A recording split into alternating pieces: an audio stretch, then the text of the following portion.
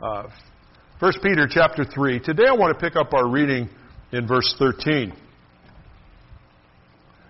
Now who is there to harm you if you're zealous for what is good? But even if you should suffer for righteousness' sake, you will be blessed. Have no fear of them, nor be troubled, but in your hearts honor Christ the Lord as holy, always being prepared to make a defense to anyone who asks you for a reason for the hope that is in you. And yet do it with gentleness and respect, having a good conscience, so that when you're slandered, those who revile your good behavior in Christ may be put to shame. For it is better to suffer for doing good, if that should be God's will, than for doing evil. Let's pray together. Heavenly Father, once again, we are so thankful that in your great love for us, you have spoken. You have made what you've said available to us. And your Holy Spirit carries out an illuminating ministry in the lives of your children so that we can understand the things that you've said. So in the time that we have together, I pray for that illuminating ministry. Help us to understand what you've said. Help us to see clearly where it applies in our lives. And then enable us through your Spirit as we step out in obedience to the things that you make clear. And we'll thank you for that, for we ask it in Jesus' name. Amen. The preceding verses to this that we looked at today, you remember, had to do with growing as a disciple. And we were talking about 4 commands that God intersects this discipleship process with. That command of not retaliating in the face of wrong being done. The command of keeping our tongues under control. The command to turn away from evil and turn toward good. That it's more than attitudinal. There's an action issue here, a repentance action. And then finally, seeking after and pursuing peace. And we ended with verse 12, talking about both a warning and some promises from God. The warning to us was that, listen, as a child of God, and that's the focus of these verses, it's toward the child of God, those who've been redeemed. He says, remember that God's face can be set against a redeemed child of God. Now, that's not talking about eternal judgment or calling into question our justification before the Lord. But it is talking about temporal relationship. We can be doing things in our life that make a separation here and now in our relationship with God and distance us from His working in our lives. And He says, listen, understand, that can happen. And therefore, when I'm giving you commands about discipleship and growing, they're more than casual suggestions. These are things you're supposed to do, and if you're not doing them, you're sinning. And if you're sinning, then there's going to be my discipline as your Heavenly Father. And therefore, you're going to find my face sort of set, my jaw set. Always pictured my dad, and sometimes more my mom, with a set jaw. You saw it, and you knew, oh, no pulling the wool over her eyes. She sees this. And so that's sort of the picture, the image that's emerging here. God's jaw could be set. You wouldn't even see His jaw unless you were redeemed and in His family. But because you're there, God looks at it and said, I'm not pleased with you. But He also made some promises as we grow in our stumbling sorts of ways, but designing to continue to grow and seek to be the disciples He calls us to be. He says, I promise you I'm going to keep my eye on you like a shepherd keeping an eye over the sheep was the image we used. And then He says, I'm going to keep my ears open. You can know that my ear is open to you. If you're doing what I'm pleased with, these things will be true for you. Now, today, beginning in verse 13, and actually all the way up into verse 22, the last part of this third chapter, the scene shifts a little bit. And he begins to address questions or issues that intersect our witness in the midst of this fallen world. Because as sojourner exiles, which is that image going all the way through 1 Peter, as sojourner exiles in this world, we've been called by God to be His ambassadors to the lost. You remember 2 Corinthians 5, beginning in verse 20. Therefore, we're ambassadors for Christ. God's making His appeal through us. And we implore you on behalf of Christ to be reconciled to God. For our sake He made Him to be sin who knew no sin, so that in Him we might become the righteousness of God. It's a backdrop to these verses because certainly that command as his ambassadors needs to be understood. Matthew 28, the Great Commission command that God has placed on us as redeemed children, responsibility to go into the whole world. Acts 1:8 saying, I want you to go out and witness. Wait till the Holy Spirit comes upon you because you're going to need the power of the Holy Spirit along with the power of the Word to be my witnesses. We're all called upon to be that. Living as sojourner exiles, we talked about those multiple different countercultural pictures that earlier in this epistle of 1 Peter. Living that way is part of the witness to the gospel. So I don't want to diminish that. God doesn't diminish it. It's important that we be living in a right way. Our life can become a light, can be something that attracts people to the gospel. But what God is saying now, because He always gives us a complete picture that He wants us to understand, not just a partial one. And the complete picture He's giving us is that, listen, I am wanting you to be involved not only in your walk, but I want you involved in your talk. The walk and the talk both become part of what it means to impact on a fallen world. Both have to be there. We are, put it a different way, we are to be sojourner exiles who speak, not merely live a certain way.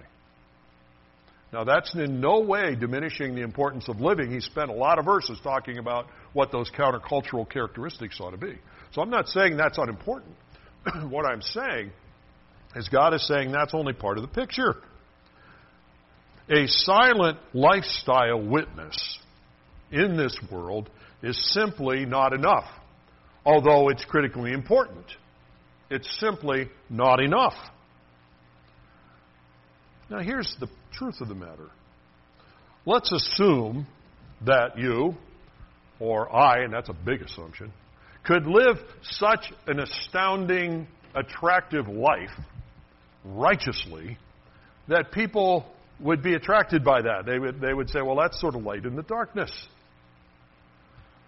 It's not that that wouldn't be a good thing, but brothers and sisters, if we're not speaking the truth as well as living that, then people God has given us a responsibility to impact on, whether they're family, friends, or neighbors, or whatever, they would be left with what I'll call a tragic perplexity.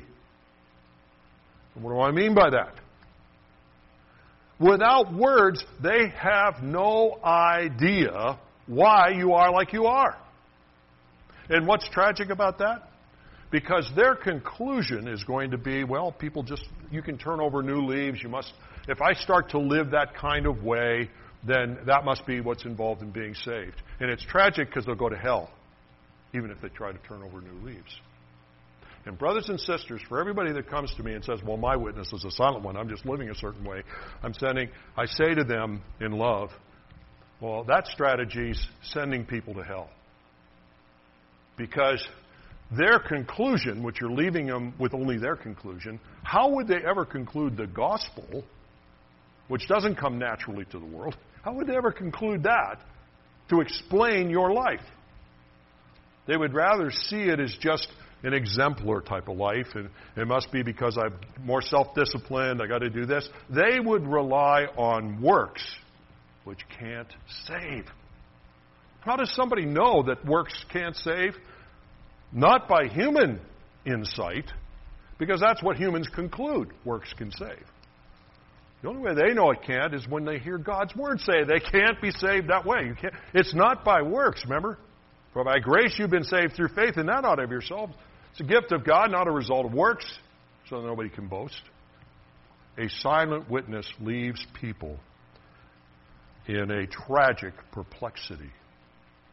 Even though you don't want them there, that's all. And that's why in this passage in 1 Peter he combines talk with walk. Because there has to be this balance. Both have to be there. And if that's true, then what should we say? What are the things that we do to add a talk with the walk in order to have the impact on somebody else? What do we say to them about the gospel. How do we fulfill that ambassador role? And by the way, have you ever heard of an ambassador who doesn't talk but simply lives a certain way when they're in another country? Now, God is interested, well, even let's think in normal sense. If we send an ambassador from the United States to another country, we would hope that the ambassador would live an exemplary life and not create more problems for us because they, in a faux pas sort of way, alienate everybody in that other country by the way they're living, all right? I mean, we sort of hope that will happen. But we aren't sending them to another country just for that reason. We're sending them because they're supposed to be the spokesman for our country in the midst of the interactions of power so that people there understand what our president, what our State Department, what our Congress is viewing certain things to be. Do you follow the point? Both have to be there. That's why he uses this terminology. Both have to be there. It certainly is a problem when our life is not reflecting something that God wants it to reflect. But even when it is, it's a problem if we're not using that as a stepping stone to communicate. An ambassador who's not sharing is of no use on the natural level and, quite frankly, on the spiritual level. So, in these verses 13 to 22, and we're obviously not going to get through all of those today, but I wasn't even if I had the whole time, all right, to be honest with you. But in these verses, we encounter initially some prerequisite attitudes for this ambassador role, this talking, not only living a certain way. And then we encounter some specific strategies that are tied to the verbalization of the gospel. And finally, he ends that chapter by turning our attention to some of the core content issues of the gospel by reminding us again of what the Lord Jesus has done for us, which is the gospel. And so you follow it, some prerequisite attitudes, got to get my head right. Some strategies, got to have a good plan.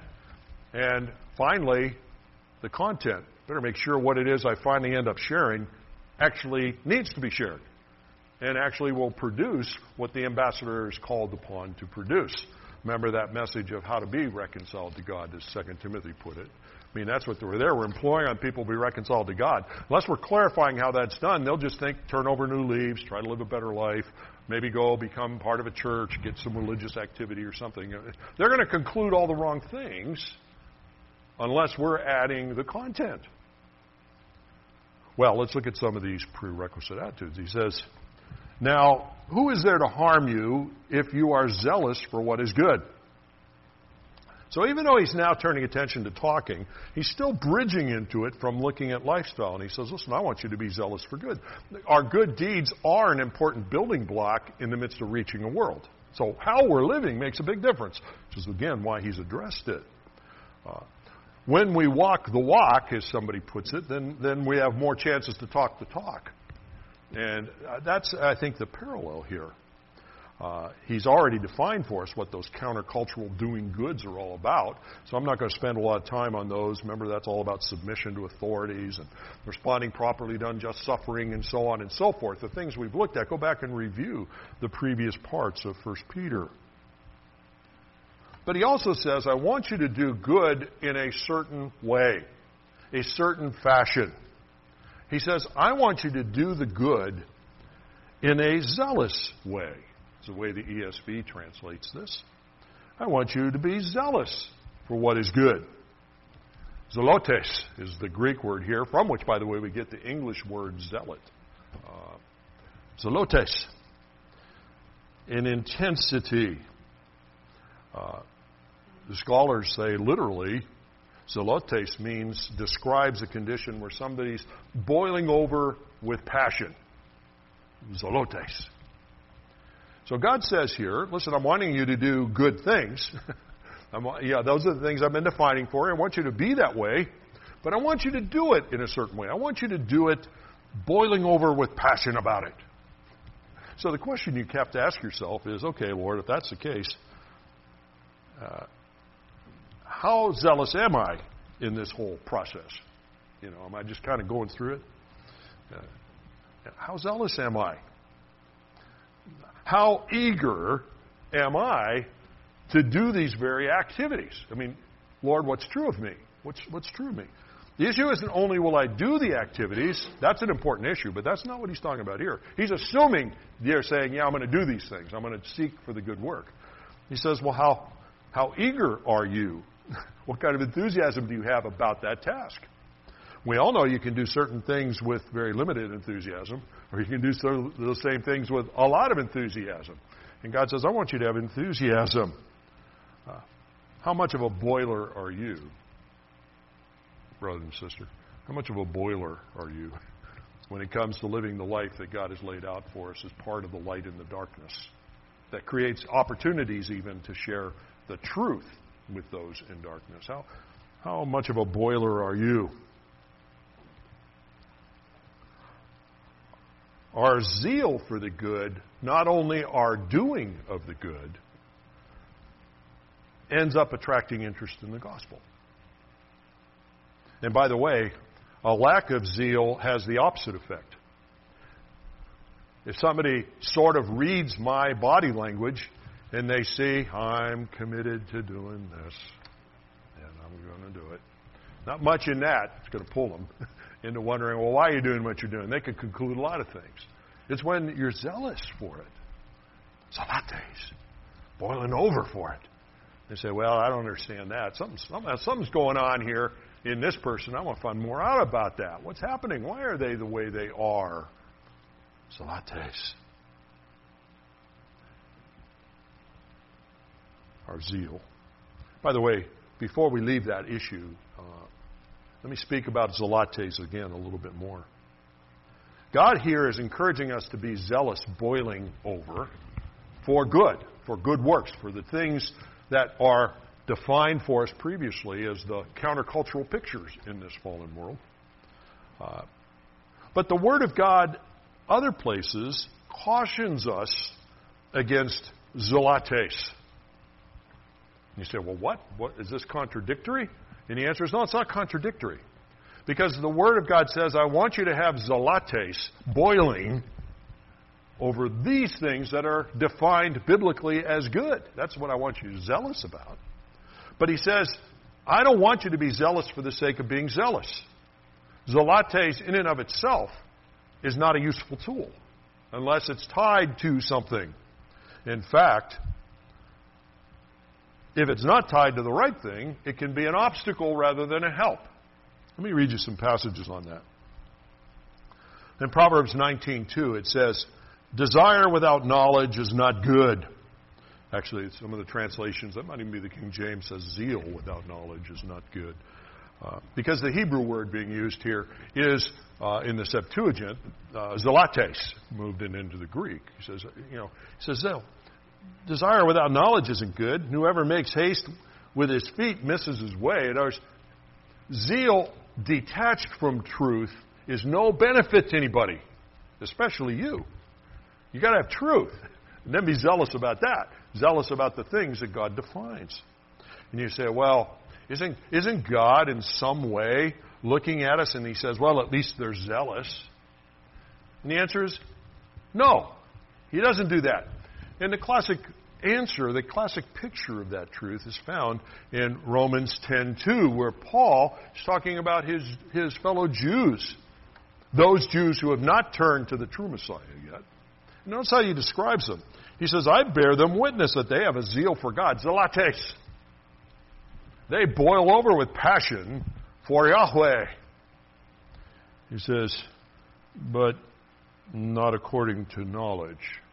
And then he builds on that, you remember, and he goes on and he says, for being ignorant, willfully ignorant of what Christ has done for them, they seek to establish their own righteousness and be acceptable to God. They're very boiling over in the effort to establish their own good works foundation to be accepted to God. All right. Zeal, zelates, that's not rooted in truth, is to be pitied, not respected. And no church believing the Scriptures spends a moment of its time just trying to stir up zelates in people. Although you can do that. Think pep rally in your mind if you want to see how zelotes can be stimulated in people. But no church that's biblical, truly biblical, is going to say, well, that's what God's called is onto my life. I'm going to create a pep rally when we get together. No. It's a place where we get into God's Word and then maybe zealously boil on the things we're learning and say, okay, I got to act on these. Yeah, that's different. But you can foster the boiling over zelotes without any truth, just as an end in itself. And by the way, zelotes is no proof of truth. People come and say, well, this place over here must have a good handle on the truth because, boy, people are really excited there. I'm thinking, so are the people at the local Kingdom Hall. So are the people at this Islamic meeting house. Zelotes means nothing, and it certainly doesn't indicate truth, and it certainly doesn't indicate salvation, just by its very presence.